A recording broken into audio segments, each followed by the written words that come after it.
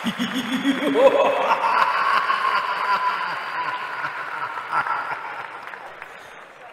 ัสดีครับต้อนรับเข้าสู่รายการ Major Movie Talk นะครับเทปแรกประจำปี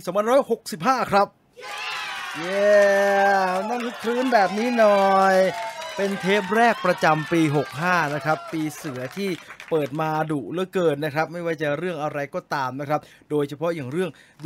ยิ่งเรื่องของสาธารณสุขนะครับไม่ต้องถามเรื่องโรงหนังปิดเปิดเลยนะครับไม่เป็นมงคลครับไม่เอา ไปงี้แห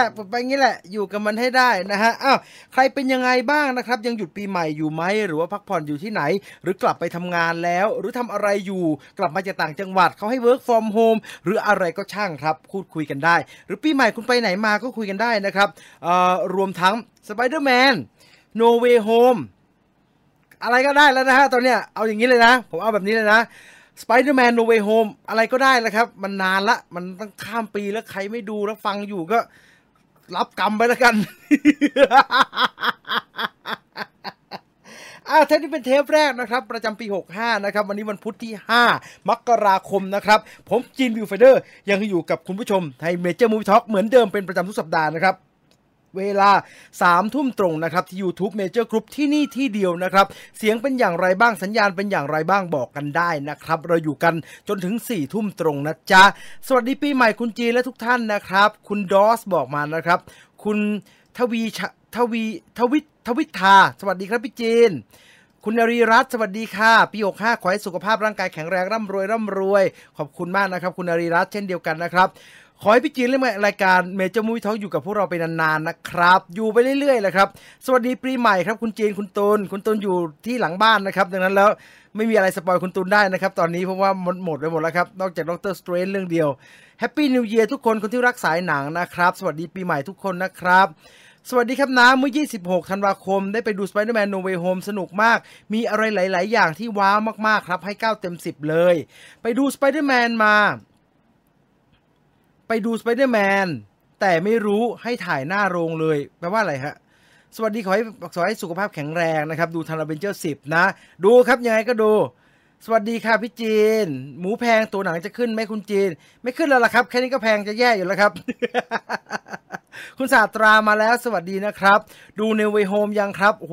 ดูแล้วสิฮะปลดสปอยแล้วใช่ว่ากันยังเป็นทางการไปเถอะอะไรก็เอาเลยเต็มที่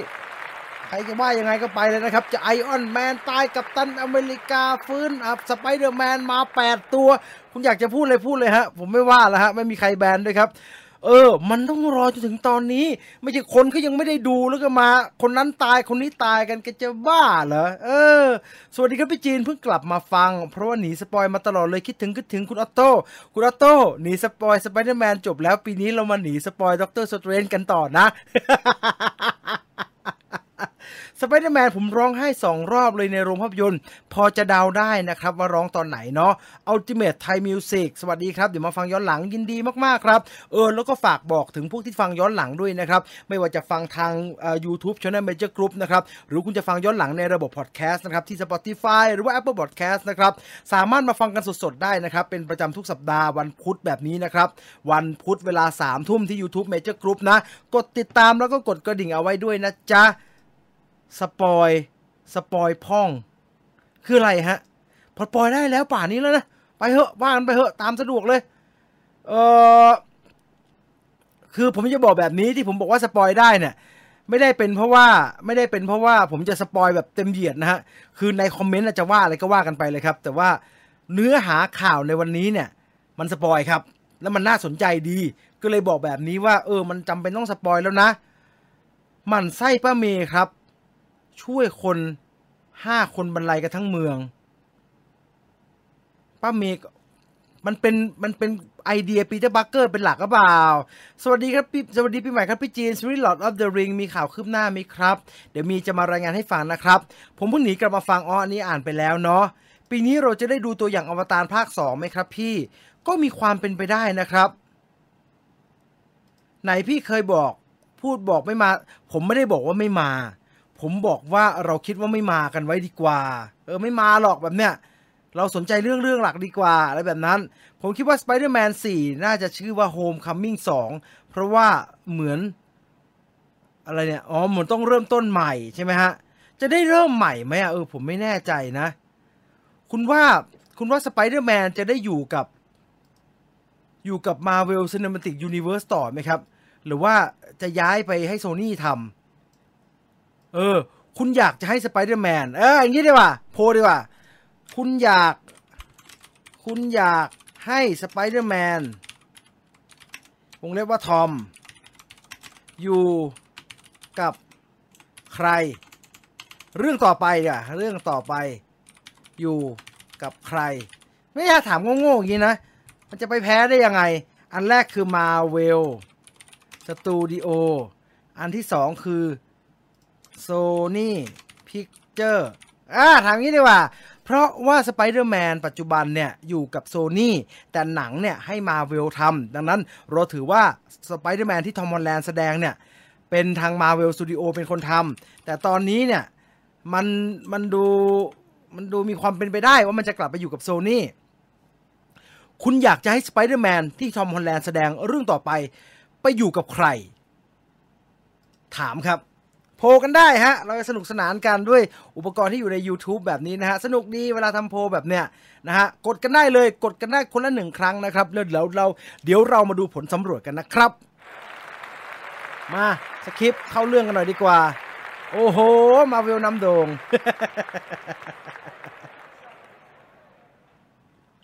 เดี๋ยวทิ้งให้โพลมันนิ่งแล้วค่อยมาสรุปกันเนาะตอนนี้โหวตกันมาเกือบจะ100 คนแล้วนะครับใครว่างๆก็กดได้นะฮะไม่ได้เสียตังค์เสียโหวตอะไรนะครับ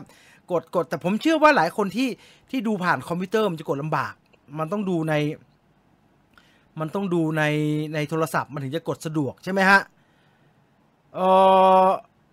เห็นว่าจะมี Amazing Spider-Man 3 จริงไหมครับตอนนี้ทุกอย่างเป็นข่าวลือนะครับบอกแบบนี้เนาะพี่เชื่อเวอร์ชันไหนที่สุดครับ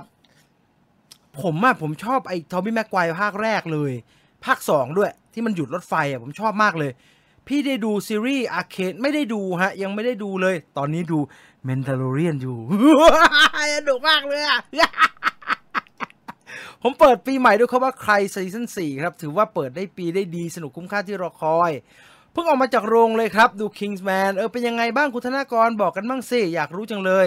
ตอบได้ทั้ง2ได้ไหมครับทำคู่กันไปเลยตอบไม่ได้ทั้ง2ครับเพราะว่าโหวตได้แค่คนละ1 สิทธิ์คุณชอบสคุณกา2 ใบได้เลยครับกา2 ใบเป็นบัตรเสียนะ MCU ดั้งเดิมเดียวต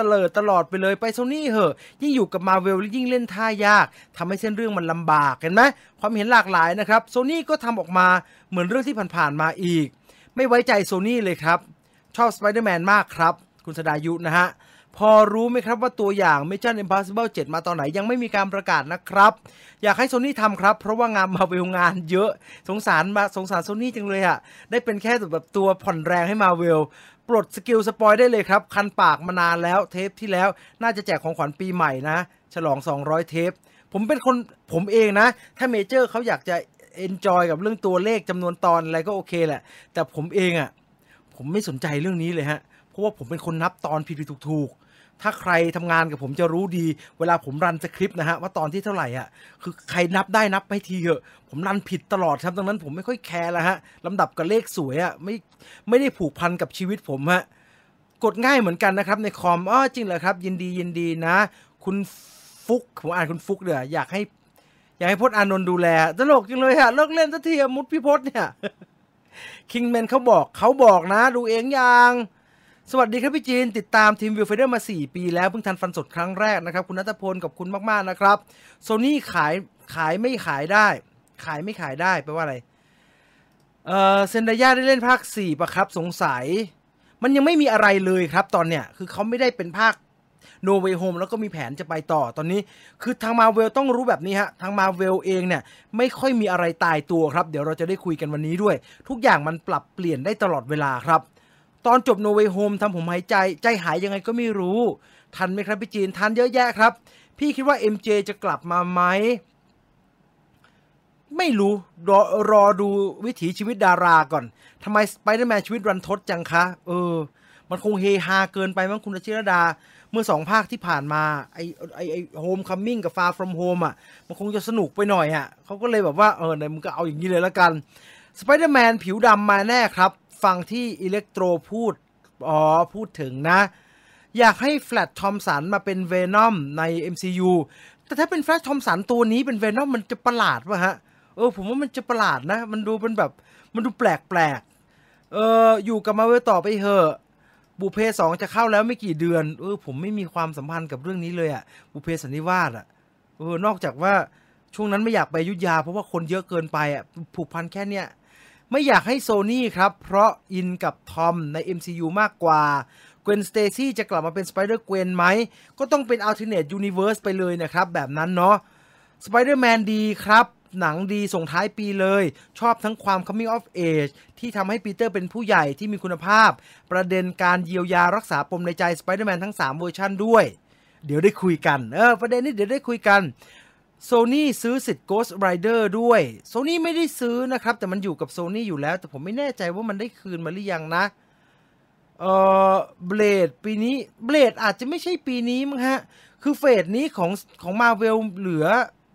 ตอนนี้เหลือ Wakanda Forever กับ Doctor Strange แล้วก็ Ant-Man and the Wasp Quantum Mania นะครับ3เรื่องนี้ก็เหลือเฟือแล้วนะแล้วไหนเขาจะทำซีรีส์อีกเยอะแยะเลยเนี่ยปี 2022 Venom Warner ยังเอาหนังเข้าโรงฉายพร้อม HBO Max หรือเปล่าครับเขามีกฎใหม่เขาเรียกว่ากฎ65วันหรืออะไรสักอย่างเนี่ยแหละครับถ้าผมจำไม่ผิดนะ65 days rule Warner คิดว่านะคิดว่า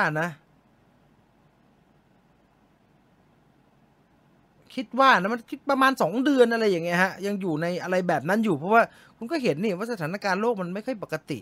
แต่ผู้กำกับงอนเยอะนะแฮร์รี่พอตเตอร์ฉายใน IMAX นะไม่อินกับทอมน่ารำคาญถ้าคุณเอาตรรกะความเป็นผู้ใหญ่มากๆไปจับอาจจะรำคาญครับแต่ถ้าคุณเข้าใจเขาเนี่ย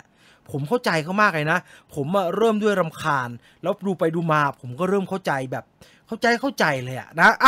เรามาว่ากันที่ข่าวของเราในวันนี้ดีกว่านะครับย้ำอีก1ครั้งว่าวันนี้จะมีการค่อนข้างจะเนื้อข่าวที่จะเล่ากันเนี่ยค่อนข้างจะสปอย Spider-Man No Way Home นะครับดังนั้นใครที่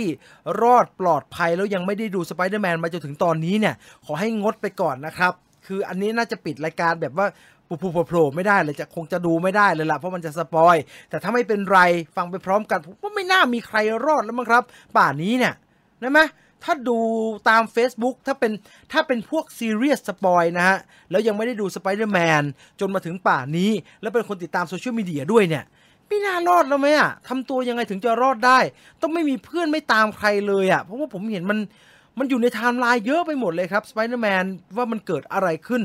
แต่มีบางอันนะมีบางชะตากรรมของตัวละครที่ผมไม่เห็นหลุดมาในโซเชียลมีเดียเลยดังนั้นบางอันก็จะไม่พูดไว้ก็แล้วกันน่าจะพูดแต่ที่อันที่จำเป็นต้องผูกโยงกับข่าวก็แล้วกันนะครับมาว่าถึงเรื่องของเราในวันนี้ดีกว่านะครับแสดงว่ารำคาญแสดงว่าไม่คิดว่าอย่างนั้นฮะแต่ก็ได้นะแต่ผมว่าก็เป็นไปได้นะไม่ได้ว่านะฮะไม่ได้ว่าเลยนะว่าโอ้ยคุณไม่เข้าใจตัวละครไม่ได้ว่าแบบนั้นเลยนะครับคือเราสามารถรำคาญได้เลยเพราะวุฒิภาวะตัวละครมันน่ารำคาญจริงฮะผมเพิ่งกลับมาเล่น TikTok หลังดูหนังเสร็จคุณส้มไก่น้อยผมว่าผมจะไป TikTok กับเขาบ้างแล้วผมถามแบบนี้ได้ไหม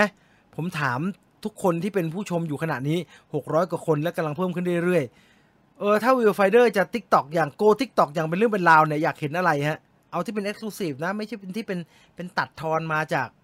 กเนื้อหาหลักนะอยากเห็นอะไรแบบไหนของ Will Finder ถึงจะเหมาะกับ TikTok เหรอบอ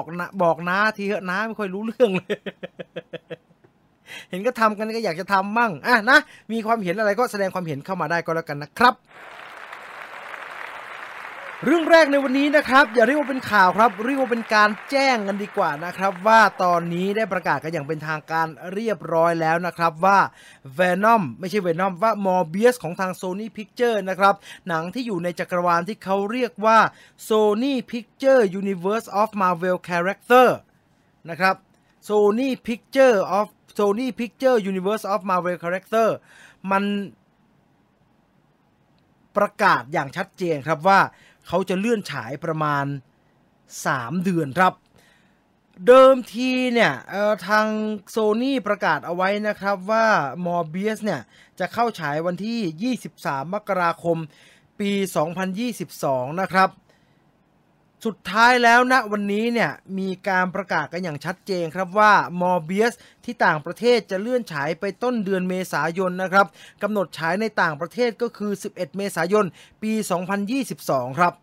เหตุผลก็ว่ากันไปต่างๆนานานะครับแต่เหตุผลหลักอันใหญ่อันหนึ่งก็คือเขาคิดว่ากระแสหลักกระแสของ Spider-Man No Way Home มันค่อนข้างแรงครับแล้วก็แรงมากจนเกินไปแรงมากจนคิดว่าถ้าฉาย Venom ฉาย Morbius ประธานโทษผมพูดผิด2 ทีละฉาย Morbius ใกล้กับ Spider-Man เกินไปเนี่ยกลัวมันจะส่งผลกระทบกันเพราะว่าเราเห็นอะไรหลายๆอย่างนะครับที่ทางหนังเรื่อง Morbius เนี่ยมันมีความเชื่อมโยงกับหนังเรื่อง Spider-Man นะครับไม่ว่าจะเป็นการเชื่อมแบบเกี่ยวกับ Spider-Man No Way Home หรือไม่ก็ตามนะครับเชื่อว่าการเลื่อนครั้งนี้มีนัยสำคัญอะไรบางอย่างครับแล้วก็เขาจำเป็นต้องเลื่อนจริงๆไม่ว่าจะเป็นเงื่อนไขทางการตลาดหรือว่าเป็นเงื่อนไขของอารมณ์ในการดูหนังก็ตามนะครับรอกันมาได้ทั้งพักใหญ่ๆแล้วรออีกสัก3 เดือนคงไม่เป็นไรนะครับแต่หวังว่าแบบนี้นะหวังว่า Morbius จะออกมาสมการรอคอยนะครับพูดตรงๆว่า Venom เนี่ยสำหรับผมเองเนี่ยผมก็ลดมันจางไปนิดนึงครับไม่ได้แย่นะครับ Venom ทั้ง2 ภาคไม่ว่าจะเป็น Venom ภาค 1หรือว่า Venom Let There Be Carnage เนี่ยถามว่าสนุกไหมบันเทิงไหมก็สนุกดีง่ายๆดีแต่รสจัดกว่านี้ได้อีกสักหน่อยก็น่าจะดีนี่คือความเห็นส่วนตัวนะครับดังนั้น Morbius ผมเกรงหลังๆ Sony Picture ที่ทำหนัง Marvel ไม่รู้เป็นอะไร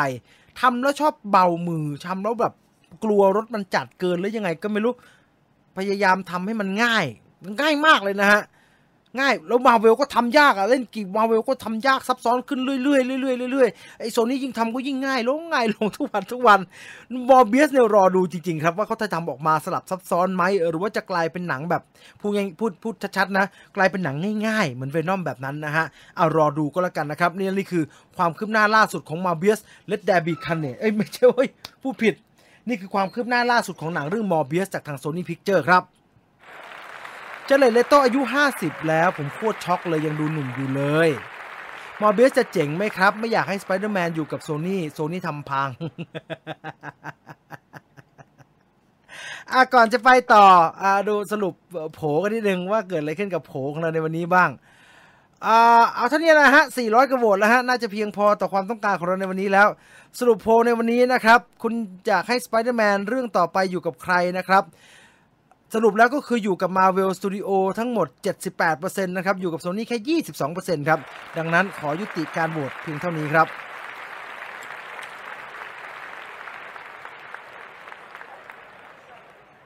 ไม่ต้องโหวตก็รู้ผลนะฮะอันนี้เนี่ย Morbius คอมเมนต์เลื่อนโทษทีผมจะมาทันไหมกลัวจะตามรอย Venom กลัวเข้าไปร่องนั้นฮะเพราะมันก็ดูเวิร์กสำหรับเขานะกับการทำให้มันไม่ยากเย็นมากนักเนี่ยง่ายๆก็ดีเหมือนกันเนี่ยนะไปต่อเรื่องต่อไปครับไหนๆก็ Spider-Man มาแล้วมันมีข่าวมาในรอบสัปดาห์ให้เราแฟนๆ Spider-Man เราแฟนๆ Marvel Cinematic Universe ได้ตื่นเต้นกันอีกแล้วตื่นเต้นอาจจะไม่มากนักนะครับเพราะว่าอะไรเพราะว่าคือพูดตรงๆว่ามันก็เกิดขึ้นทุกปีแหละครับไอ้เรื่องเนี่ยผมหมายถึงเรื่องการที่ Marvel Studio ส่งหนังของตัวเองเข้าไปชิงออสการ์ครับใครที่ติดตามเรื่องราวข่าวคราวการส่งหนังชิงออสการ์มาโดยตลอดเนี่ยจะรู้ว่า Marvel มีชื่อหนังชิงออสการ์มาตั้งแต่ปี 2008 แล้วนะครับตั้งแต่ Iron Man แล้วล่ะ Iron Man ภาคแรกที่โรเบิร์ต ดาวนี่ จูเนียร์เล่นแล้วก็จอห์น ฟาฟโร่กำกับตอนนั้นเขาชิงรางวัล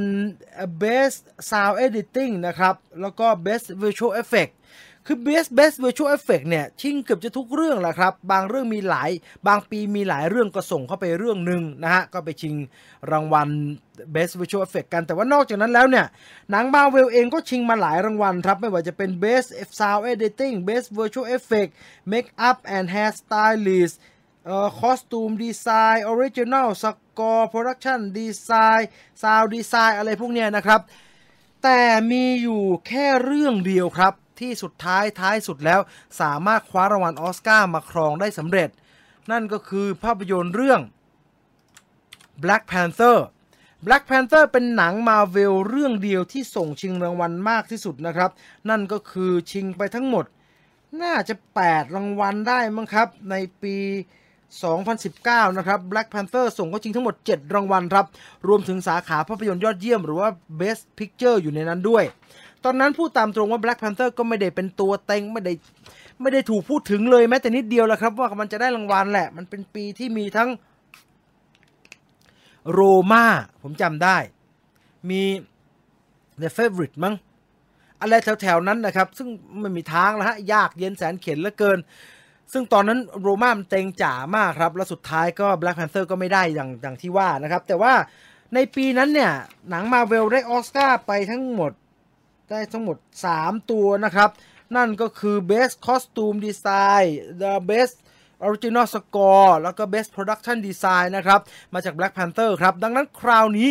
Marvel Studio ตัดสินใจส่งคือเขาส่งชิงได้ทุกสาขาเลยครับ In all categories ดารานำก็คือปีเตอร์ พาร์เกอร์แน่นอนฮะทอม ฮอลแลนด์นำหญิงด้วยเหรอส่งเซนดายาด้วยเหรอถ้านำหญิงต้องเป็นเซนดายาหรือว่าเป็นมาริสาโทเมอิผมไม่แน่ใจ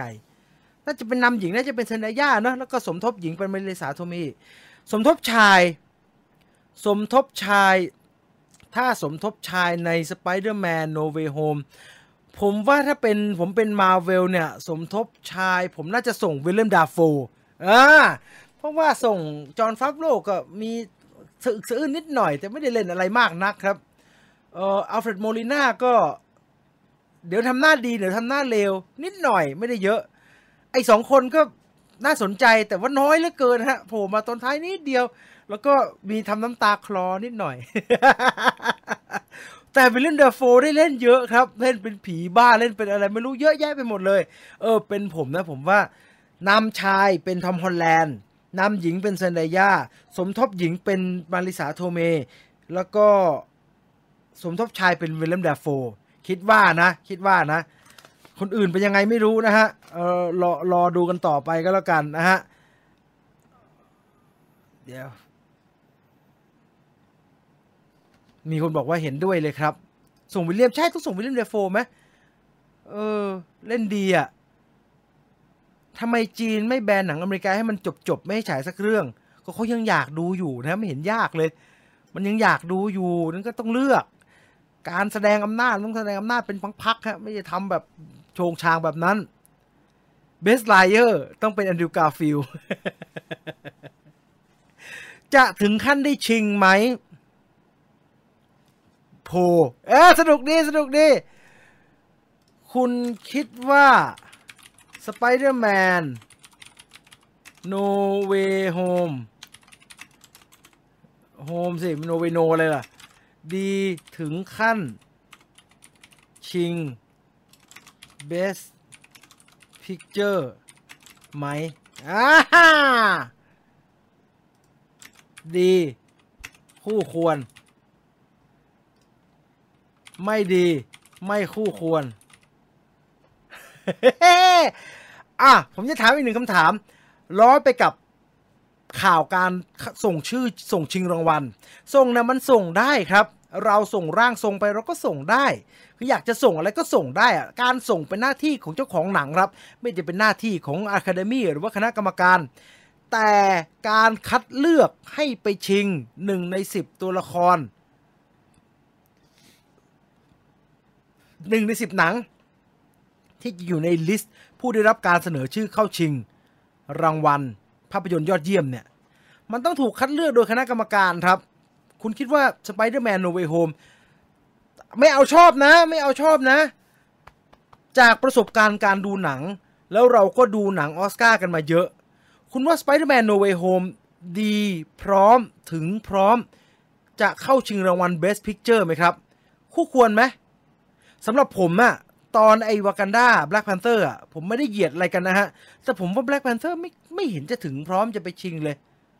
มันก็แค่แบบอยากให้มีหนัง Marvel อยู่ในลิสต์เฉยๆแต่ Spider-Man ล่ะคุณว่าคุณภาพของหนัง Spider-Man โดยรวมเนี่ยไม่ว่าจะเป็นอะไรต่างๆนานาทั้งหมดเนี่ยมันถึงพร้อมจะไปอยู่ในลิสต์ Best Picture ไหมได้มันคงไม่ได้นะครับแต่มันถึงพร้อมจะไปอยู่ในลิสต์ Best Picture ไหม เราลองมาโหวตกันดีกว่า เนี่ยเห็นไหมมีคนบอกว่าดีแต่ไม่ได้ดีที่จะเข้าชิงนะเห็นไหมมันต้องใจเป็นธรรมด้วยนะฮะเรื่องนี้มันจะต้องใจเป็นธรรมด้วยไม่ใช่ว่าเราชอบแล้วเราก็วิสนุกอันนี้สนุกบอกเลยอันนี้สนุกนะเปิดมา66โหวตก็สนุกแล้ว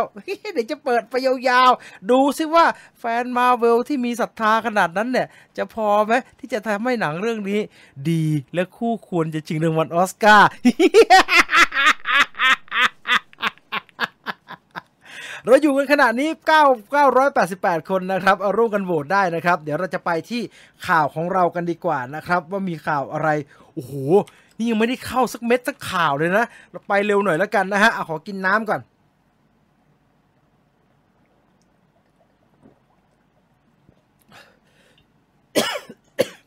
โอ้ยสำลักน้ำผมว่าผมเปิดฝาขวดไอ้บ้านนี้ออกดีกว่ามันจะได้กินน้ำง่ายๆหน่อย แล้วสเปรย์1 ทีก่อนที่ไปเข้าเรื่องของเราในวันนี้เรื่องของเราในวันนี้นะครับไหนๆก็อยู่กับ Spider-Man No Way Home แล้วนะครับเราเริ่มกันที่เรื่องของ Spider-Man No Way Home กันก่อนดีกว่านะครับ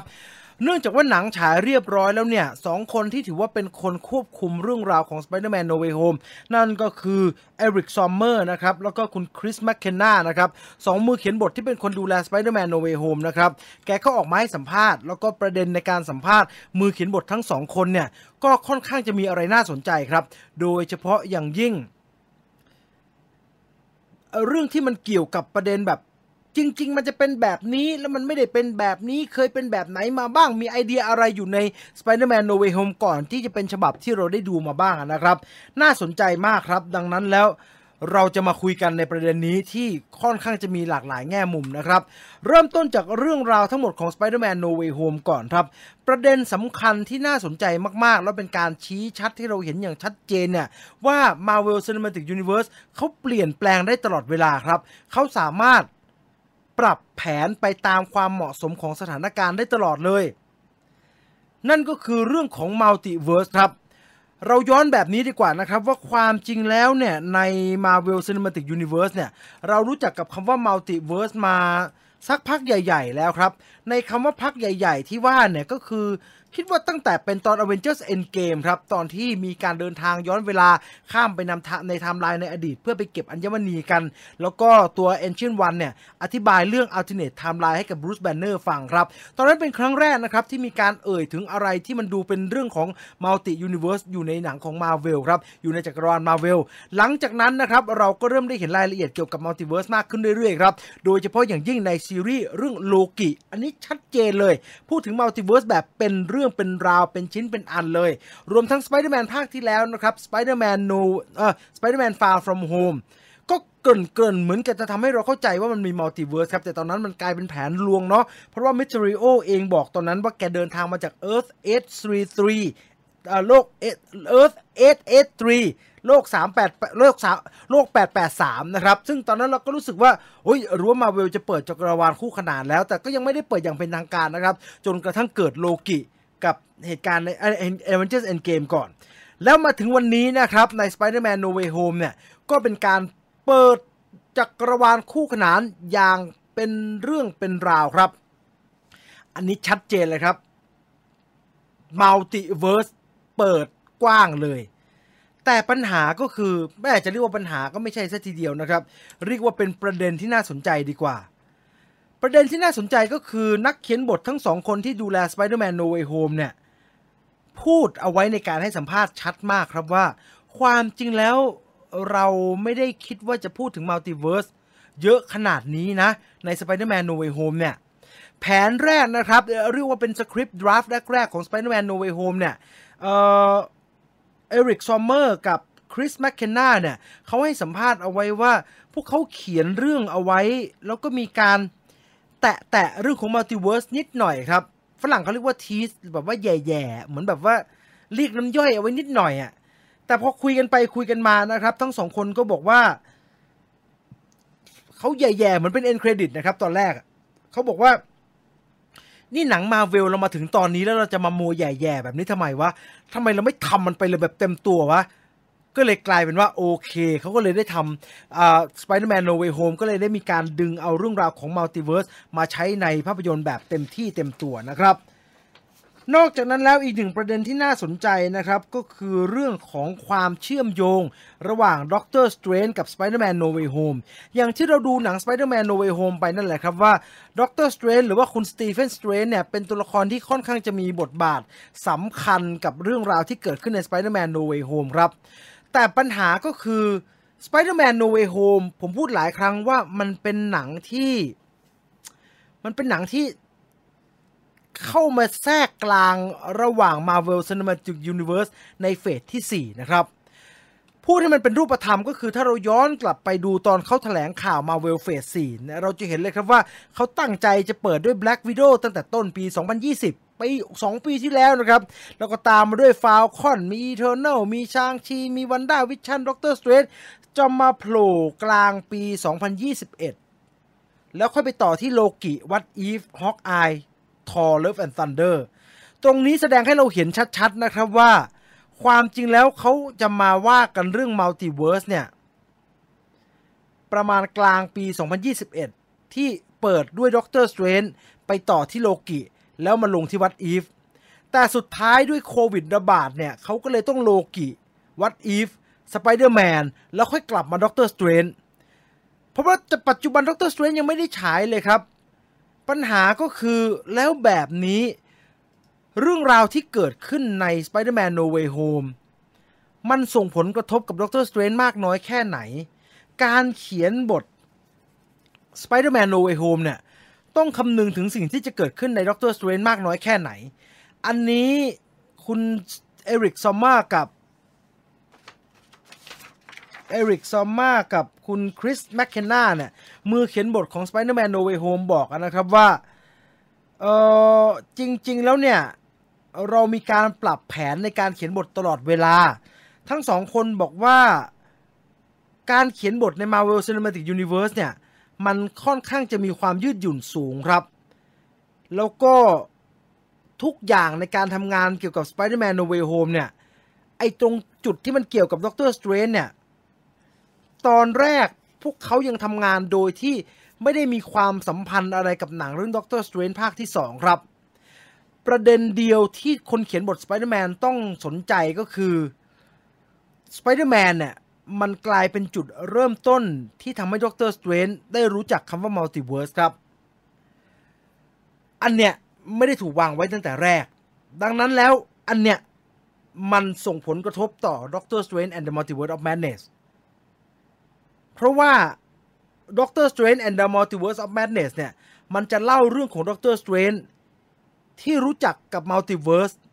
แล้วรู้สึกว่ามันน่ากลัวเมื่อไม่รู้จักมันดีพอมันน่ากลัวก็จึงต้องหาคำตอบเพื่อที่จะแก้ไขปัญหาที่เกิดขึ้นจาก Multiverse อันนั้นคือสิ่งที่ต้องเล่าใน Doctor Strange and the Multiverse of Madness ดังนั้นแล้วใน Spider-Man No Way Home เนี่ยมันต้องเวทดีๆครับคนเขียนบทบอกว่ามันต้องชั่งน้ำหนักดีๆว่าจะเอายังไงกับตัว Doctor Strange ดีเพราะว่าเขาต้องเริ่มจากฉันรู้นะว่ามี Multiverse แต่มันเป็นยังไงนะไม่เห็นรู้เลยเรามาลองทำอันนี้ดูดีกว่ามัลติเวิร์สของจริงแบบนี้นี่เองตายห่ามันมีอะไรที่น่ากลัวกว่าที่เรารู้เยอะเลยนี่โอ้โหความลับเกี่ยวกับมัลติเวิร์สเป็นสิ่งที่เรา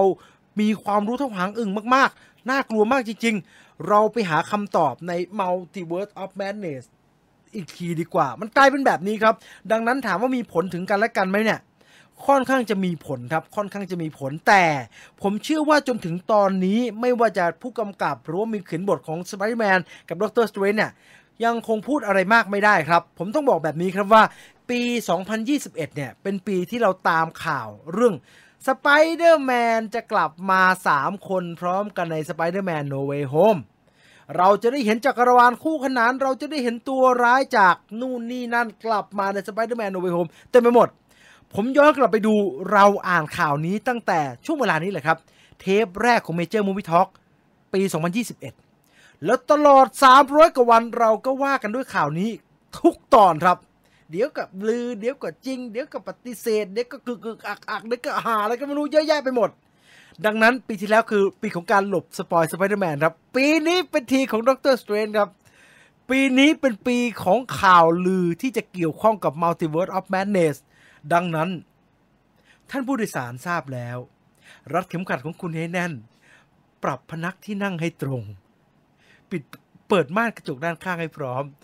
เตรียมหลบการสปอยให้ดีเพราะตราบนี้ไปเดี๋ยวจะเต็มไปด้วยข่าวลือเกี่ยวกับด็อกเตอร์สเตรนจ์ครับเชื่อผมนะครับ ผมจะบอกแบบนี้ว่าผมทราบดีนะครับว่าสไปเดอร์แมนทำให้เรารู้ครับว่าการตามข่าวน้อยๆหน่อยเนี่ยมันจะทำให้ดูหนังสนุกนะแต่เอาให้ตายห่าเถอะเป็นพันคนที่ฟังอยู่ตอนเนี้ยรวมทั้งผมเองเนี่ยไอคนที่ตามข่าวแล้วก็ตื่นเต้นกับหนังตลอดเวลาเนี่ยผมถามจริงเหรอคุณอดได้เหรอวะที่จะไม่ฟังข่าวหนังอ่ะคุณอดได้เหรอที่จะไม่แบบมันถึงไหนแล้วว่าเรื่องเนี้ยเฮ้ยมันมีอะไรมาอีกเนี่ยมันอดไม่ได้ครับมันอดไม่ได้ตัวอย่างมามันก็ตัวอย่างมาก็ต้องคลิกไปดูตัวอย่างดูเสร็จมันก็ต้องไปดูเขาคอมเมนต์หน่อยอะไรแบบเนี้ยมันเลิกไม่ได้ฮะรู้ว่าควรหยุดแต่ก็มันหยุดไม่ได้จริงๆครับระวังดีๆนะครับมันเริ่มมีข่าวมาแล้วครับว่าอาจจะมี X-Men มาโผล่นะครับ ระวังดีๆนะระวังดีๆมันมีหลายอย่างเลยครับมันมีข่าวว่าจะมี X-Men มาโผล่มันมีข่าวว่าเอ๊ะทำไม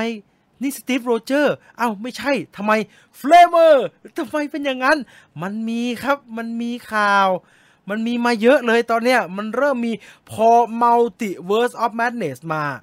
คือคราวที่แล้วเนี่ยแค่สไปเดอร์แมนเปิดคู่ขนานนิดเดียวเปิด Multiverse นิดเดียวเนี่ยมันจะแห่อะไรก็ไม่รู้มันแห่กันมาเต็มไปหมดแต่คราวนี้มัน Multiverse of Madness นะครับ Multiverse of Madness และไหนจะไอ้ดำๆที่ไอ้เวนอมทิ้งเอาไว้อีกเนี่ยใครจะไปโดนเข้าเนี่ยมันอีกเยอะเลยฮะดังนั้นหลบดีๆครับใครตาม Major Movie Talk มาโดยตลอดเนี่ยผมว่าทราบดีครับว่าไอ้ที่เราเดากันมาไอ้ที่เราลือกันมาตลอดทั้งปี 2021 เนี่ยโหพูดแบบหยาบๆนะโหแม่งจริงล้วนๆเลยฮะแม่งจริงหมดเลยจริงทุกอย่างเลยโทษไอ้หมาหมดอะไม่รู้อะแล้วคุณอย่าลืมนะว่าผู้กำกับสไปเดอร์แมนผู้กำกับด็อกเตอร์สเตรนจ์อะเขาไม่ได้เป็นใหม่แบบว่าเป็นแซมไรมี่นะครับแซมไรมี่โทรไปตามใครว่ามาปรากฏตัวนะด็อกเตอร์สเตรนจ์หน่อยเนี่ยเป็นใครจะไม่มารุ่นใหญ่ระดับแซมไรมี่นะครับผมน่ะตื่นเต้นจริงๆเลย มันมีหมดนะฮะว่าไอตัวละครต่างๆจะวัดอีฟจะมาจะมีอะไรวัดอีฟมีอะไรบ้างคุณก็ดูดิแล้วมันมาเป็นแบบไม่ได้มาเป็นตัวการ์ตูนมันมาเป็นตัวเป็นตนในตัวอย่างเราก็เห็นอยู่ถูกไหมครับดังนั้นครึ่งปีฮะดร.สเตรนจ์เข้ากลางปีมั้งครึ่งปีจากนี้ไประวังตัวของคุณให้ดีเพราะโอ้โหยับฮะเชื่อผมยับมันไม่ได้ฟื้นนะครับผมจะบอกใบ้แบบนี้มีคนถามถึงตัวละครที่ตายไปแล้วจะฟื้นกลับมาเหรอไม่ได้ฟื้นนะครับเพราะในบางจักรวาลเขาอาจจะไม่ตายในบางจักรวาลธานอสเป็นคนดีมันอาจจะกลับมาแบบเป็นคนดีก็ได้ถูกไหมฮะไม่มีอะไรเดาได้แต่เท่าที่บอกก็คือรูปหลุดทุกใบนะจากสไปเดอร์แมนรูปหลุดทุกใบคอนเฟิร์มแล้วว่าไม่มี Photoshop ไอ้เจ้าแหล ไอ้กาฟิลไอ้โกหกรูปหลุดทุกใบจริงหมดทุกใบไม่ว่าจะเป็นภาพที่แอนดรูว์กาฟิลเกาะรั้วแล้วเป็นกรีนสกรีนภาพที่สไปเดอร์แมน3 คนเสื้อซักตากทิ้งเอาไว้จริงทุกใบทุกข่าวดังนั้นระวังให้ดีก็แล้วกันนะครับนั่นคือเรื่องราวของด็อกเตอร์สเตรนจ์แล้วก็สไปเดอร์แมนแล้วก็จักรวาลมาร์เวลที่จะเกิดขึ้นในอนาคตอันใกล้นี้ครับยังไม่จบนะฮะเรื่องของสไปเดอร์แมนว่ากันอย่างนี้เลยแล้วกันนะครับใครสปอยก็ช่วยไม่ได้แล้วกันนะครับที่ต้องให้ดูเรื่องของสไปเดอร์แมน2 คนนี้ไม่ว่าจะเป็นแอนดรูว์กาฟิลหรือว่าโทบี้แม็กไกวร์เนี่ยเพราะมันมีประเด็นสำคัญครับประเด็นสำคัญแล้วผมว่าคนที่ดูแล้วน่า น่าจะรับรู้แล้วก็คุยกันหน่อยก็ดีเพราะว่าตอนไคลแม็กซ์ของ Spider-Man No Way Home นะครับมันค่อนข้างจะทำออกมาได้ดี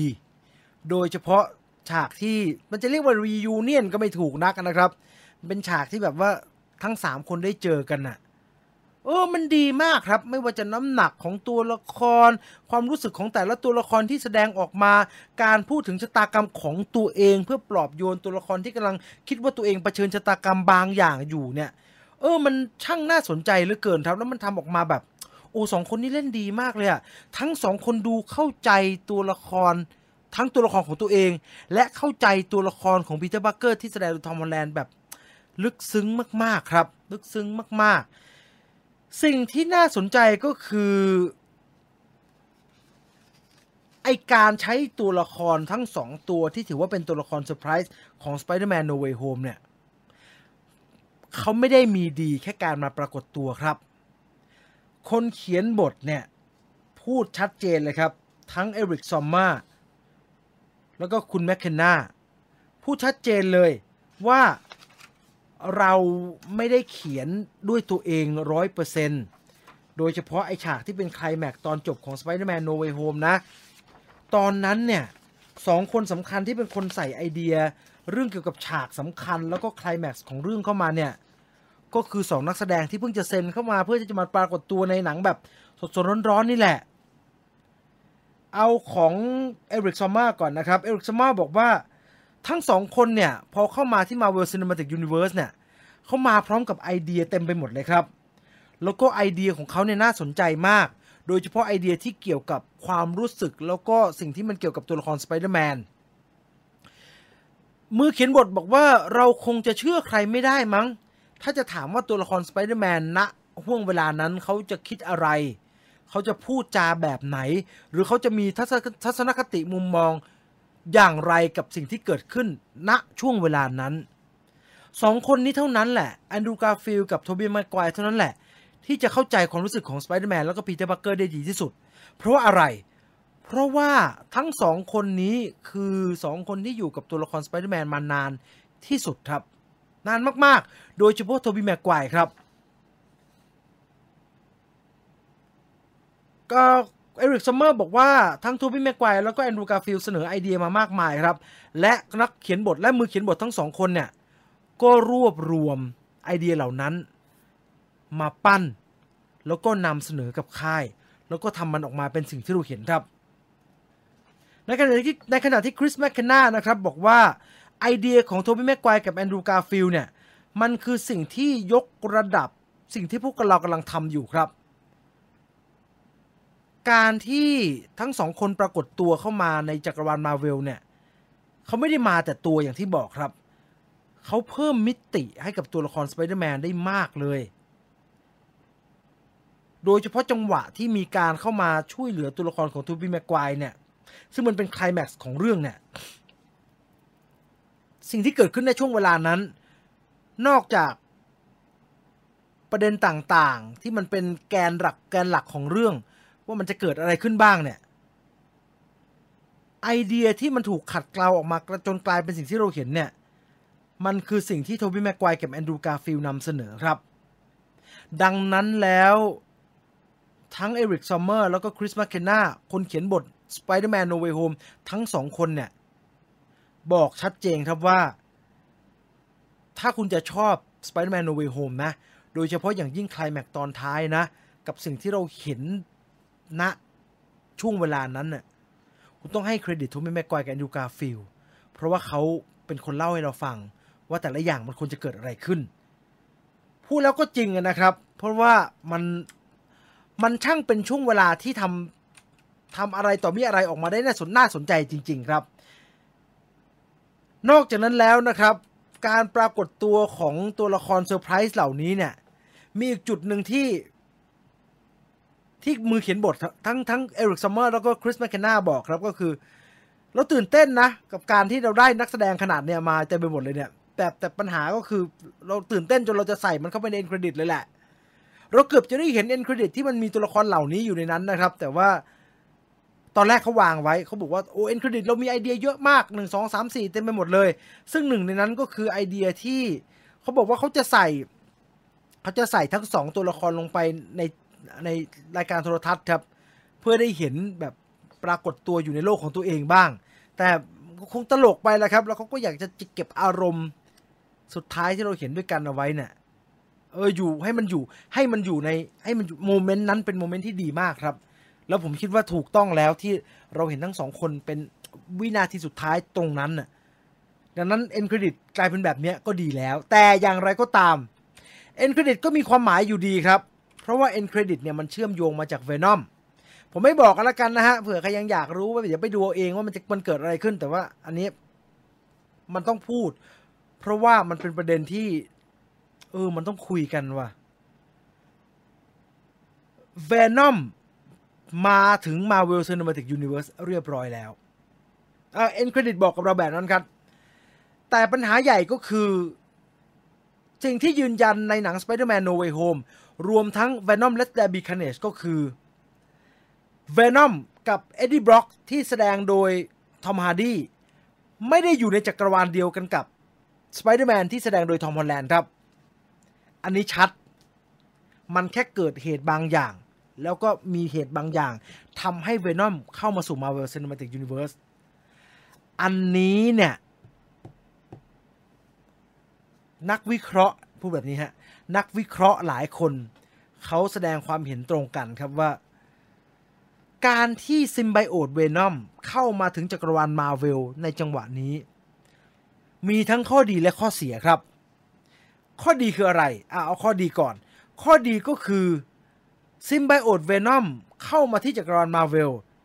การใส่เข้ามาแค่เนี้ยมันนำมาซึ่งทางเลือกไปอีกมากมายมหาศาลครับว่าเราจะใช้ซิมไบโอตเวนอมในจักรวาลมาร์เวลกับตัวละครสไปเดอร์แมนแบบไหนได้บ้างไม่ว่าจะให้มันไปสิงในตัวละครใดตัวละครหนึ่งแล้วทำให้เกิด Venom ตัวใหม่ใน Marvel Cinematic Universe เข้าไปที่ชุด Spider-Man ของ Tom Holland แล้วกลายเป็น Black Spider ที่เป็น Symbiote สูตร Spider-Man เปลี่ยนยิ่งไปกว่านั้นเนี่ย Symbiote Venom จะดาวโทนดาว Spider-Man ทั้งหมดที่มันดูไบรท์สดใสเกินไปเนี่ยให้มันดูดาร์กแล้วก็หม่นลงมาโตขึ้นหม่นลงในแบบที่เราไม่เคยเห็นมาจาก Spider-Man ของ Marvel Cinematic Universe มาก่อนครับนั่นคือข้อดีของการเดินทางมาของ Symbiote ที่เข้ามายัง MCU แต่ข้อเสียล่ะมันเกิดอะไรขึ้นข้อเสียมันจะเกิดขึ้นกับ Venom ที่อยู่กับ Sony Pictures ครับการที่ Venom ที่อยู่กับ Sony Pictures ตัดสินใจบอกกับเราว่า Venom นั้นไม่ได้อยู่ใน Marvel Cinematic Universe Venom นั้นไม่ได้อยู่ในไทม์ไลน์เดียวกันกับ Tom Holland ที่เราได้ดูนักวิเคราะห์ผมใช้คำนี้ดีกว่าดูไม่รับผิดชอบอะไรดี นักวิเคราะห์ในสื่อต่างประเทศบอกว่ามันส่งผลเสียครับเพราะว่าจักรวาลมาร์เวลของโซนี่ยังไม่แข็งแรงเท่าไหร่นักถ้าอาศัยความเชื่อมโยงแล้วดึงทอมฮอลแลนด์ดึงตัวละครจากมาร์เวลมาช่วยได้บ้างเนี่ยมันน่าจะยิ่งทำให้แข็งแรงถ้ามันกลายเป็นแบบนี้แค่ลำพังสไปเดอร์แมนมี2ที่เนี่ยมันก็แชร์ความรู้สึกกันอยู่แล้วสไปเดอร์แมนInto the Spider-Verse นั่นก็พอจะแบ่งความรู้สึกสไปเดอร์แมนมาได้บ้างนะครับแต่ความรู้สึกโดยรวมของสไปเดอร์แมนมันถูกมาร์เวลกุมเอาไว้อยู่ที่ตัวละครทอมฮอลแลนด์ครับยิ่งมาเกิด Venom ขึ้นอีกเนี่ย Venom Eddie Brock พูดตามตรงก็ไม่ได้แข็งแรงอะไรมากนะครับแล้วถ้า Marvel บอกว่าดี Venom อยู่นี่ Sony เดี๋ยวเราทำ Venom ตรงนี้ให้อีกตัวหนึ่งแล้วกันนะตายครับตาย Venom ที่ Sony Pictures ทำขึ้นมาเนี่ยน่าจะมีโอกาสโดนด้อยค่าสูงมากนะครับดังนั้นจังหวะนี้โซนี่จะอนุญาตให้ Marvel ใช้ซิมไบโอตมากน้อยแค่ไหนอันเนี้ยส่งผลกระทบเยอะฮะต้องคิดดีๆทำออกมาดีก็อาจจะส่งผลเสียกับ Sony Picture Universe of Marvel Character ทำออกมาไม่ให้ใช้เลยถามว่าได้ไหมก็ได้แต่คุณไม่เสียดายเหรอโซนี่มาร์เวลเขาทำดีมากเลยนะ Spider-Man No Way Home ก็กลายเป็นหนังทำเงินสูงมากๆเลยนะ ถ้ายิ่งใส่เวนอมเข้าไปนี่มันติดบูสต์สไปเดอร์แมนจะใหญ่โตเบ้อเร่อเลยนะไม่เอาเหรอดังนั้นต้องชั่งน้ำหนักให้ดีฮะเรื่องนี้ตัดสินใจยากมากแต่สำหรับเราคนดูไม่ว่าเขาจะตัดสินใจออกมาแบบไหนนะครับเรากำไรล้วนๆครับ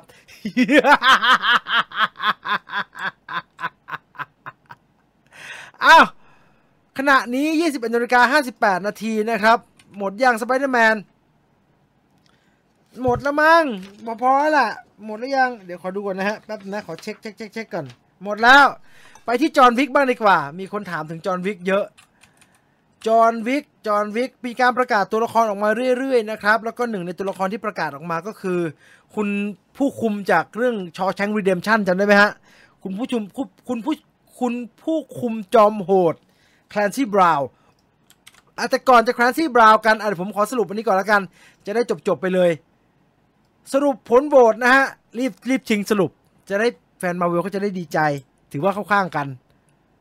จะได้ไม่หาว่าผมแม่ชอบว่ามาเวลไม่ได้ว่าเดี๋ยวทำให้ดูผลโหวตจาก697โหวตขณะนี้คนฟังอยู่ 1,300 นะครับโหวตได้อีกนะครับโหวตได้ยัง700อยู่ฉิวกันนิดเดียวฮะฉิวกันอยู่แค่ 3% กินกันอยู่นิดเดียวถ้า 3% ข้างบนลงมาข้างล่างก็เสมอแล้วครับยังอยู่ที่700โหวตนะครับให้สัก 1,000 โหวตมารอสัก 1,000 โหวตแล้วกันฉันอยากเห็นดีคู่ควรแพ้ ใครยังไม่ได้กดโหวตนะฮะดูทางเดสก์ท็อปดูตรงไหนที่มันกดยากก็ไปเอามือถือกดให้หน่อยแล้วกันนะอยากจะได้สัก 1,000 โหวตขึ้นมาเป็น714โหวตแล้วแต่เปอร์เซ็นต์ยังไม่เปลี่ยนนะครับเปอร์เซ็นต์ยังฉันก็โหวตได้มือถือฉันอยู่ไหนฉันจะขอโหวตสัก1 ที ขึ้นมาเป็น729นะครับไหนเดี๋ยวปิดเสียงก่อนเดี๋ยวเสียงมันจะเข้าขอโหวตด้วยคนซิมันโหวตได้ข่าวว่ามันโหวตไม่ยากถ้าเราใช้มือถือเนี่ยเข้าไปที่ไลฟ์เลยแล้วก็นี่โหวตมันขึ้นมาให้เห็นเลยเนี่ยคิดว่า Spider-Man No Way Home ดีถึงขั้นชิง Best Picture ไหมนี่แสดงความเห็นด้วย จะไม่บอกจะกดอะไรไปแต่รออีกสักพักครับตอนนี้อยู่ที่781โหวตพยายามดันกันไปให้ถึง 1,000 โหวตครับเรามีกันทั้ง 1,300 มันจะไม่ถึงได้ยังไงจะ800แล้วตอนนี้คะแนนโหวตนะครับดีคู่ควรอยู่ที่ 55% นะครับไม่ดีไม่คู่ควรไม่เห็นดีเลยดีสนุกนะแต่ว่าชิงออสการ์เลยเหรอสนุกนะสไปเดอร์แมนแต่ชิงออสการ์เลยเหรอหวังสูงไปไหมหนังนะไม่ใช่สไปเดอร์แมนนะไม่ใช่ Dark Knight Rises ขณะนี้ขึ้นไปที่844โหวตแล้วนะครับเราจะปั่นกันอยู่อย่างนี้เลยครับขาดอีก150 850แล้วครับขาดกันอีก150โหวตเท่านั้นเดี๋ยวเรากลับมาดูผลโหวตกันนะครับเดี๋ยวว่ากันต่อฟังข่าวกันก่อนเดี๋ยวค่อยกลับมาที่โหวตนะจอห์นวิกกันดีกว่าเมื่อกี้เกินมาแล้วจอห์นวิกภาค4นะครับมาแล้วก็มีการประกาศแคสออกมาเรื่อยๆนะครับหนึ่งในแคสย้อนกลับอีกทีละกันหนึ่งในแคสก็คือคุณคลานซี่บราวน์นะครับก็ณวันนี้เนี่ยคลานซี่บราวน์ก็ออกมาพูดค่อนข้างจะน่าสนใจครับเพราะว่าเราก็ยังไม่ได้รู้เรื่องราวอะไรเกี่ยวกับจอห์นวิก4มากนะครับตะกอนที่ตกมาจากภาคที่แล้วก็คือ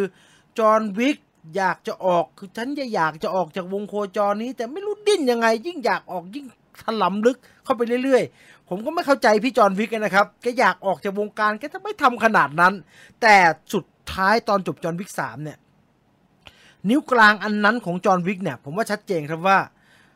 กูไม่ได้อยากออกจากวงการแล้วกูจะล้างมันให้หมดเลยทำกับกูขนาดนี้ได้ยังไงเพราะว่าจอห์นวิกภาคที่แล้วเกิดอะไรขึ้นบ้างจอห์นวิกไปหาเอลเดอร์ท่านผู้อาวุโสของไฮเทเบิลโดนตัดไปนิ้วนึงเพราะว่าเลิกตามฉันสักทีเถอะแล้วก็ไม่สำเร็จครับจอห์นวิกทำมันแต่จอห์นวิก2นะครับคือแกไปค่ายซานติโน แล้วก็มันก็เลยส่งผลให้แกโดนล่ามาเยอะแยะมากมายครับตอนนี้แตกกับ Continental โดน Excommunicado ไปแล้วไม่พอโดนหนักกว่าเดิมตอนนี้ต้องหนีไปอยู่กับ Bovary King แกจะไฟท์แบ็กยังไงนี่คือสิ่งที่เราคิดว่าเราจะได้ดูในจอห์นวิก 4ครับแต่ตัวละครอื่นๆเราก็พอจะเดาได้ครับว่าเป็นตัวละครอะไรแต่ว่าคลนซี่บราวน์ออกมาพูดน่าสนใจครับเพราะเจ้าตัวโดนสัมภาษณ์ครับว่าน้าเล่นเป็นตัวอะไรในจอห์นวิกอ่ะบอกกันบ้างสิคลนซี่บราวน์บอกค่อนข้างน่าสนใจครับเพราะว่าตัวแกเองบอกว่าผมยังบอกไม่ได้ครับว่าตัวละครของผมเนี่ยมันจะเกี่ยวกับจอห์นวิกตรงไหนแต่ว่าสิ่งที่บอกได้นะตรงนี้ก็คือใครเป็นแฟนจอห์นวิกผมว่าทราบดีครับว่าเรายังมีเรื่องราวที่เกี่ยวกับ The High Table ให้เล่าอีกเยอะแยะเลยก่อนหน้านี้เราพอจะทราบโครงสร้างของ High Table แล้วว่ามันมี Elder เป็นผู้นำมี Adjudicator หรือว่าตุลาการเป็นคนคอยสะสางทุกอย่างมี Administrator มี The Director มี Comora ที่จะมีทั้ง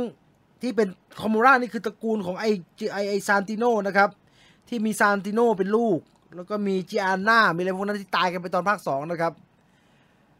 แต่ความจริงของ High Table เรายังไม่ได้รู้โครงสร้างอะไรของเราจะเรียกองค์กรได้ไหมได้เรายังไม่ได้รู้โครงสร้างอะไรขององค์กรมากนักครับเราเห็นว่าเอลเดอร์ใหญ่มากอยู่ในทะเลทราย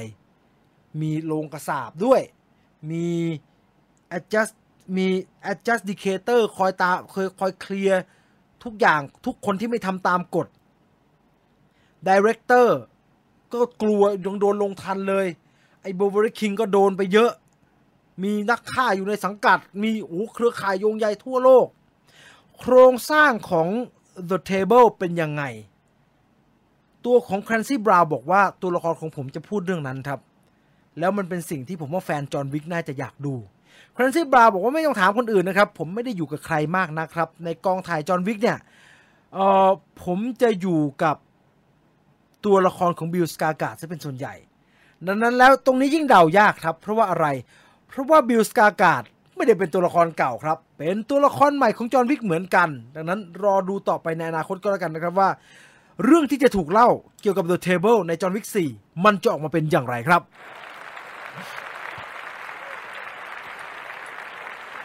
มาเวลมาแล้วมาดู DC บ้างดีกว่าครับเดี๋ยว DC จะงอนณวันนี้มีประเด็นที่น่าสนใจและอยากจะชวนคุยครับนั่นก็คือ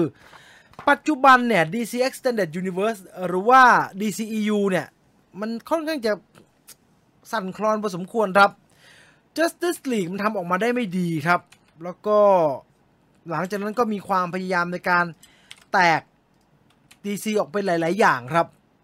ก็ทำหนังให้มันเป็นหนังแบบหนังแยกไม่เกี่ยวกับจักรวาลหลักทำโจ๊กเกอร์แล้วก็มีการทำแบทแมนออกมาครับเป็น The Batman ที่แมตต์รีฟกำกับแล้วก็มีโรเบิร์ต แพตตินสันเป็นบรูซ เวนณวันนี้เนี่ยมันมีข่าวลือเยอะไปหมดครับขนาดว่ามีข่าวว่า Trinity ของ DC เนี่ย Trinity หมายถึงว่า3ตัวหลักนะครับที่เป็นแบบว่า3หัวหอกหลักของ DC เนี่ยนั่นก็คือซูเปอร์แมนแบทแมนวันเดอร์วูแมนมีข่าวลือว่าวอร์เนอร์เขาจะเปลี่ยนให้กลายเป็นหญิงล้วนคือ Wonder Woman เวิร์กอยู่แล้วเธอเป็นต่อไปซูเปอร์แมนเฮนรี่คาวิลปัญหาเยอะสัญญาเซ็นไม่เซ็นสักทีเปลี่ยนตอนนี้เรามีซูเปอร์เกิร์ลแล้วเราได้ซาชาคอลเล่มาแล้วเธอเล่นใน The Flash แล้วเธอแต่งเป็นซูเปอร์เกิร์ลแล้วด้วยมีภาพหลุดด้วยเดี๋ยวเอาเธอมาเป็น Trinity คนใหม่แบทแมนเราก็ได้แบทเกิร์ลแล้วหนังแบทเกิร์ลจะฉายปีนี้แหละเลสลีย์เกรซจะแสดงดังนั้น Trinity ใหม่จะเป็นหญิงล้วนนี่คือข่าวลือผิวๆที่เกี่ยวกับความไม่ค่อยมั่นคงของ DCEU ครับแต่ว่าณวันนี้นักวิเคราะห์มาอีกแล้วฝรั่งมาอีกแล้วนักวิเคราะห์ชาวต่างชาติพูดได้น่าสนใจแล้วผมว่าเป็นประเด็นที่ชวนคุยกันต่อได้เขาบอกว่าเราเห็นว่า The Batman ทำเป็นดาร์กแบบนี้นะทุกคนก็พูดถึงแต่โจ๊กเกอร์มันดูดีนะมันดูว่าน่าจะสนุกแบบโจ๊กเกอร์นะแต่หลายคนมองว่าการที่ DC รวมถึง Warner Brother ทำหนัง The Batman ออกมาเป็นโทนนี้อาจจะมีปัญหาได้นะมีปัญหาคืออะไรมีปัญหาเพราะว่าก่อนหน้านี้ Warner Brothers เคยมี Batman ที่เป็น Dark Knight Trilogy ครับของ Christopher Nolan อยู่แล้วอย่างที่เรารู้ครับว่า Christopher Nolan บอกตลอดเวลาครับว่าหนังผมไม่เกี่ยวกับ DCEU ครับอย่าดึงไปเกี่ยวอย่าโยงอย่าทำอะไรทั้งสิ้นผมอยากจะให้หนัง Dark Knight Trilogy อยู่อย่างเป็นเอกเทศอย่ามาแตะต้องนี่คือความต้องการที่คริสโตเฟอร์โนแลนอยากให้เป็นครับแต่นี่คือเรื่องของน้ำหนักที่น่าสนใจโทนที่ The Dark Knight ใช้โทนที่ The Batman ใช้เนี่ยพูดตามตรงว่าตัวอย่างออกมาแล้วมันดูใกล้กับ Dark Knight Trilogy มากๆครับมันดูใกล้กับงานของคริสโตเฟอร์โนแลนมากๆสื่อต่างประเทศรวมไปถึงคนเขียนบทของ Dark Knight เองก็ยังพูดครับว่าแบบนี้เนี่ยมันจะมีปัญหานะครับเพราะอะไรเพราะมันจะทำให้แฟนๆเปรียบเทียบถ้าคุณทำแบทแมนออกมาแบบนี้มันคงเลี่ยงไม่ได้ที่จะทำให้หนังโดนเปรียบเทียบครับระหว่าง The Batman กับ Dark Knight Trilogy ทางเดียวที่จะทำให้ไม่โดนเปรียบเทียบก็คือไม่รู้จะต้องคุยกับคริสโตเฟอร์โนแลนยังไงเลยครับแต่เขาบอกว่าถ้าเราลากเอา Dark Knight Trilogy ของคริสโตเฟอร์โนแลนเนี่ยเข้ามาชิดกับ DCEU ได้เนี่ยแล้วเชื่อมันกลายเป็นโลกเดียวกันได้เนี่ยน่าจะส่งผลดีกับ DC Extended Universe โดยรวมครับแต่ถ้าไม่ทุกอย่างอยู่แยกกันแบบนี้ยังไงก็หนีไม่พ้นการถูกเปรียบเทียบแล้วนั่นจะทำให้อนาคตของ The Batman รวมถึงอนาคตของ DCEU ดูไม่ดีเอาซะเลยครับเรื่องนี้จริงเท็จประการใดนะครับผมไม่แน่ใจแต่ว่าเท่าที่ตามข่าวมากระแส The Batman ไม่ค่อยดีครับกระแส The Batman ไม่ค่อยดีผมไม่ได้หมายถึงว่ารอบสื่อหรือว่านักวิจารณ์อะไรแบบนั้นนะครับหนังมันยังไม่ได้ออกมาแต่มันมีข่าวว่ารอบเทสที่ Warner ฉายแล้วดูกันเองอ่ะปัญหาเยอะครับน่าจะต้องมีการถ่ายซ่อมแก้ไขพอสมควรกลัวจริงๆครับกลัวจริงๆว่ามันจะออกมาเป็นแบบไหนยังไงนะครับยังไงก็เอาใจช่วยไม่อยากให้โลกนี้มีแต่มาเวลอย่างเดียวฮะอุ้ยไตเติ้ลลั่นโทษทีไม่อยากให้โลกนี้มีแต่มาเวลอย่างเดียวฮะน่าเบื่อ อ้าว4:10 นาทีไปแล้วเอาเร่งเครื่องอีกหน่อยนึงแล้วกันไปต่อที่หนังของ The Rock ครับ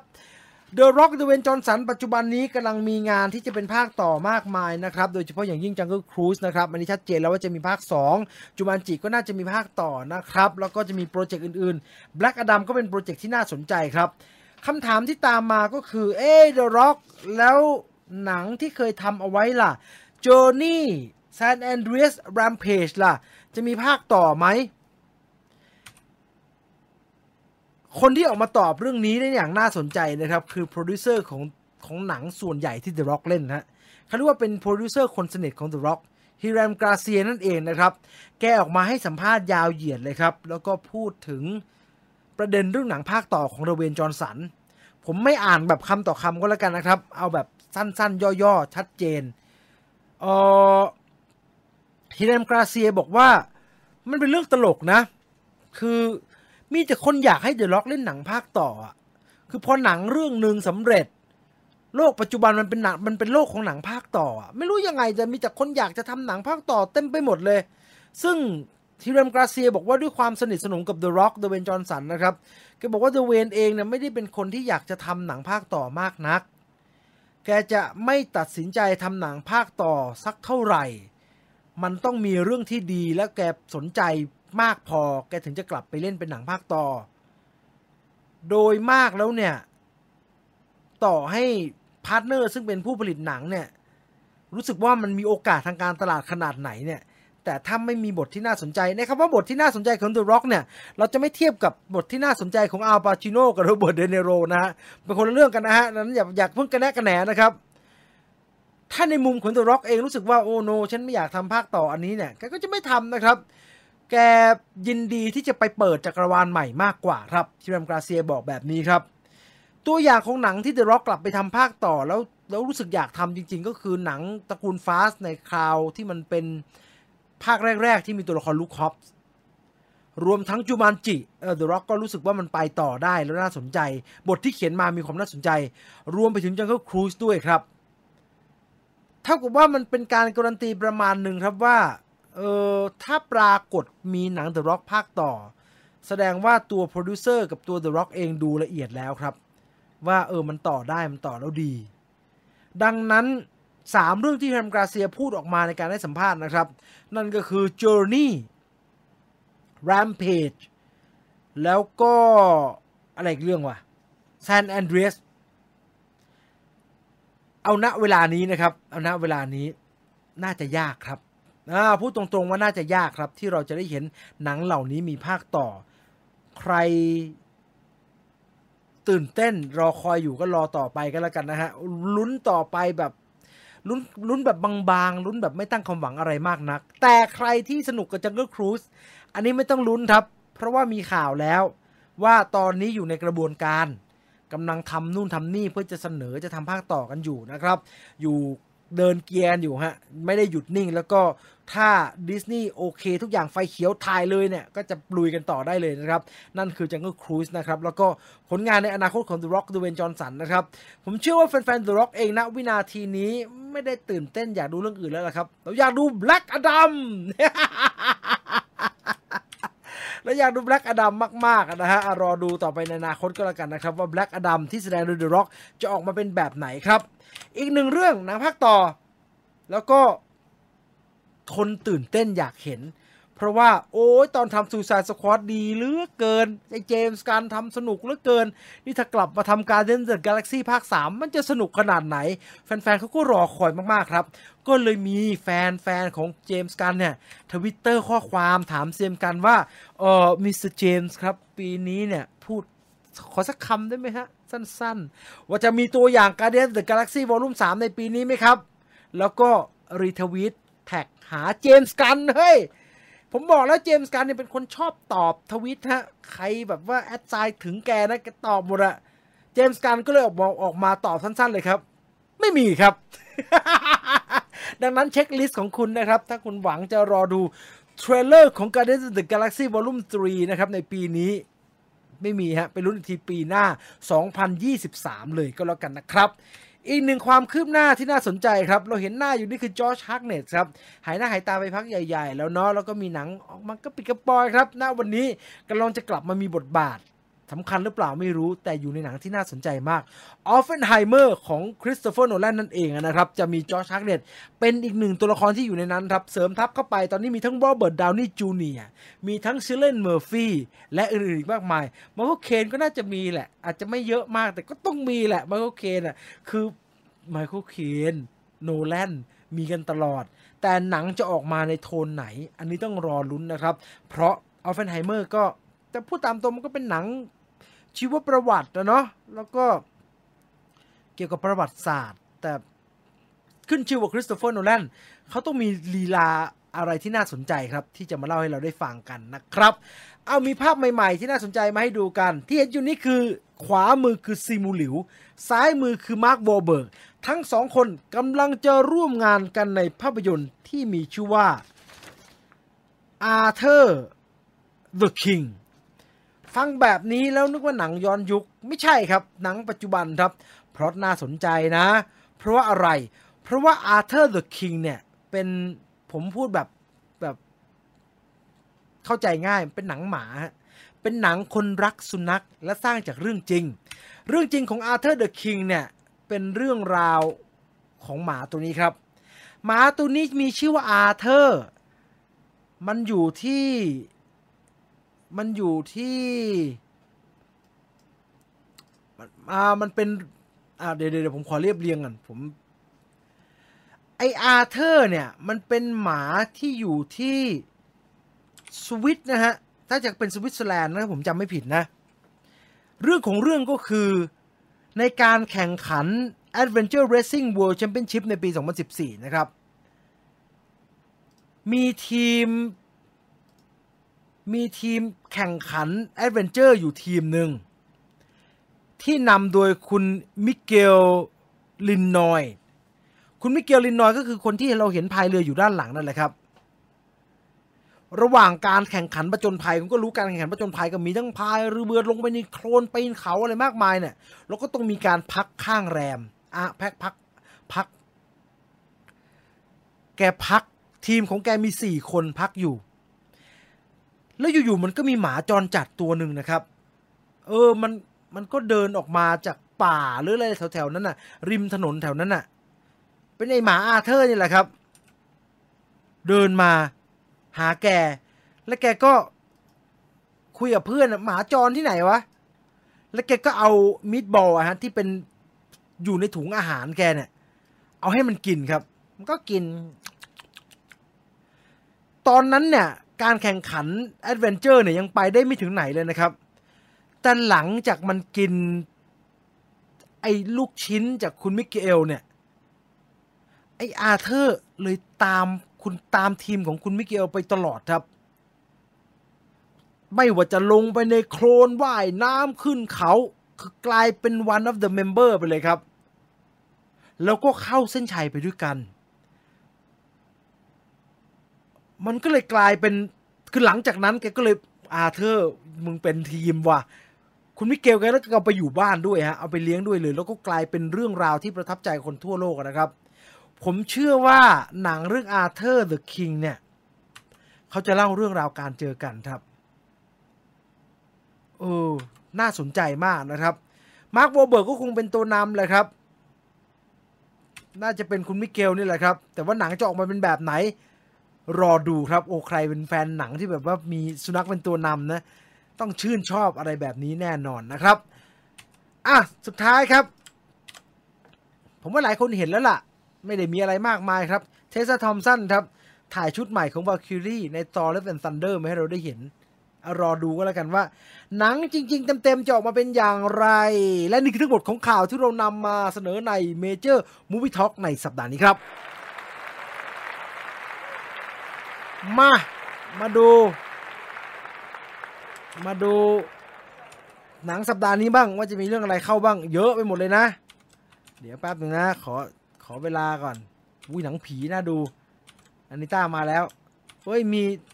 คอนเสิร์ตคิเมซุเนะยายบะด้วยน่าสนใจสัปดาห์นี้เปิดด้วย My Hero Academia นะครับตอนใหม่นะครับที่เป็น The Movie นะ My Hero Academia World Hero Mission นะครับผมไม่เล่าเรื่องย่อแล้วกันนะเอาเป็นว่าใครเป็นแฟนของ My Hero Academia เนี่ยผมอ่านไปได้เยอะพอสมควรแล้วล่ะแต่ตอนนี้ผมหยุดไปแล้วถ้าจะกลับไปดูคงต้องเริ่มกันใหม่น่าสนใจนะครับตามมาด้วยมาแล้วครับหมูกับพี่นิโคลัสเคจนะครับไอหมูทรัฟเฟิลไอหมูดมทรัฟเฟิลเรื่องของพี่นิโคลัสเคจที่ชื่อว่าร็อบอยู่ในป่าอยู่กับหมูที่หาเห็ดทรัฟเฟิลกันแล้วก็มีคนร้ายมาขโมยหมูไปก็เลยต้องออกจากป่าเพื่อไปตามหาหมู นี่เป็นหนึ่งในหนังคัมแบ็กของนิโคลัสเคจนะครับต่อมาครับคลิฟฟอร์ด The Big Red D เห็นมานานมากแล้วไอหมาตัวใหญ่ๆแดงๆเนี่ยสาวน้อยคนหนึ่งได้พบกับหมาตัวสีแดงและเก็บมาเลี้ยงครับวันหนึ่งก่อนนอนเธอพูดว่าอยากจะให้แกตัวใหญ่กว่านี้จังเลยจะได้ไม่มีใครมารังแกแกเช้ามาแม่งใหญ่เท่าบ้านเลยครับ เธอจะทำอย่างไรกับหมาที่ตัวใหญ่ขึ้นราวกับปาฏิหาริย์แบบนี้ Clifford the Big Red Dog Ghost Mansion หนังผีบ้างฮะเรื่องของจิอูนักวาดการ์ตูนที่เป็นเว็บตูนฮะเข้าไปพักในที่พักแห่งหนึ่งที่ลือกันว่าผีดุผู้ดูแลอาสาจะเล่าเรื่องลี้ลับที่เกิดขึ้นในแมนชั่นนี้ให้ฟังเพื่อสร้างแรงบันดาลใจในการเขียนการ์ตูนให้กับจิอูแน่นอนอยากจะลองดีใช่ไหมเข้าไปนั้นก็โดนลองของแล้วครับ Ghost Mansion นะ Ghost Mansion แล้วก็แอนิต้าครับแอนิต้ามุยเรื่องจริงชีวิตจริงของเหมยเยี่ยนฟางซูเปอร์สตาร์นักร้องชาวฮ่องกงนี่ดังขวัญใจนะครับขวัญใจมากๆเรียกว่าเป็นมาดอนน่าแห่งเกาะฮ่องกงเลยครับใครเกิดทันยุค 90 ต้องรู้จักเหมยเยี่ยนฟางถ่ายทำที่เมืองไทยด้วยนะครับมาถ่ายทำที่จังหวัดเชียงใหม่อยู่พักหนึ่งเพราะว่าเธอมาทำอะไรก็ไม่รู้ผมไม่แน่ใจเธอมาทำอาจจะมีแฟนอะไรอยู่ที่นี่แล้วฮะใครอยากดูเธอร้องเพลงเพราะมากนะเสียงดีมากแล้วก็โปรดักชันทำออกมายอดเยี่ยมมากๆนะครับแอนิต้า นะฮะย้ายเลื่อนฉายมาจากปีที่แล้วนะมาแฟนๆคิเมซุโนะยาอิบะครับมาแล้วฮะคิเมซุออเคสตราคอนเสิร์ตบทเพลงออเคสตราจากดาบพิฆาตอสูรนะครับแล้วก็มีละครสั้นที่ไม่เคยได้รับชมที่ไหนมาก่อนมาในรูปแบบของสเปเชียลคอนเสิร์ตไม่เหมือนใครเนสโกะคาบไม้ไผ่เหมือนเดิมฮะ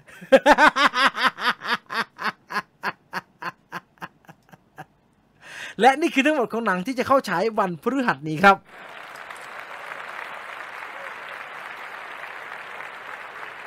พันโหวตแล้วสุดท้ายส่งท้ายกันด้วยโหวตที่รักของเรา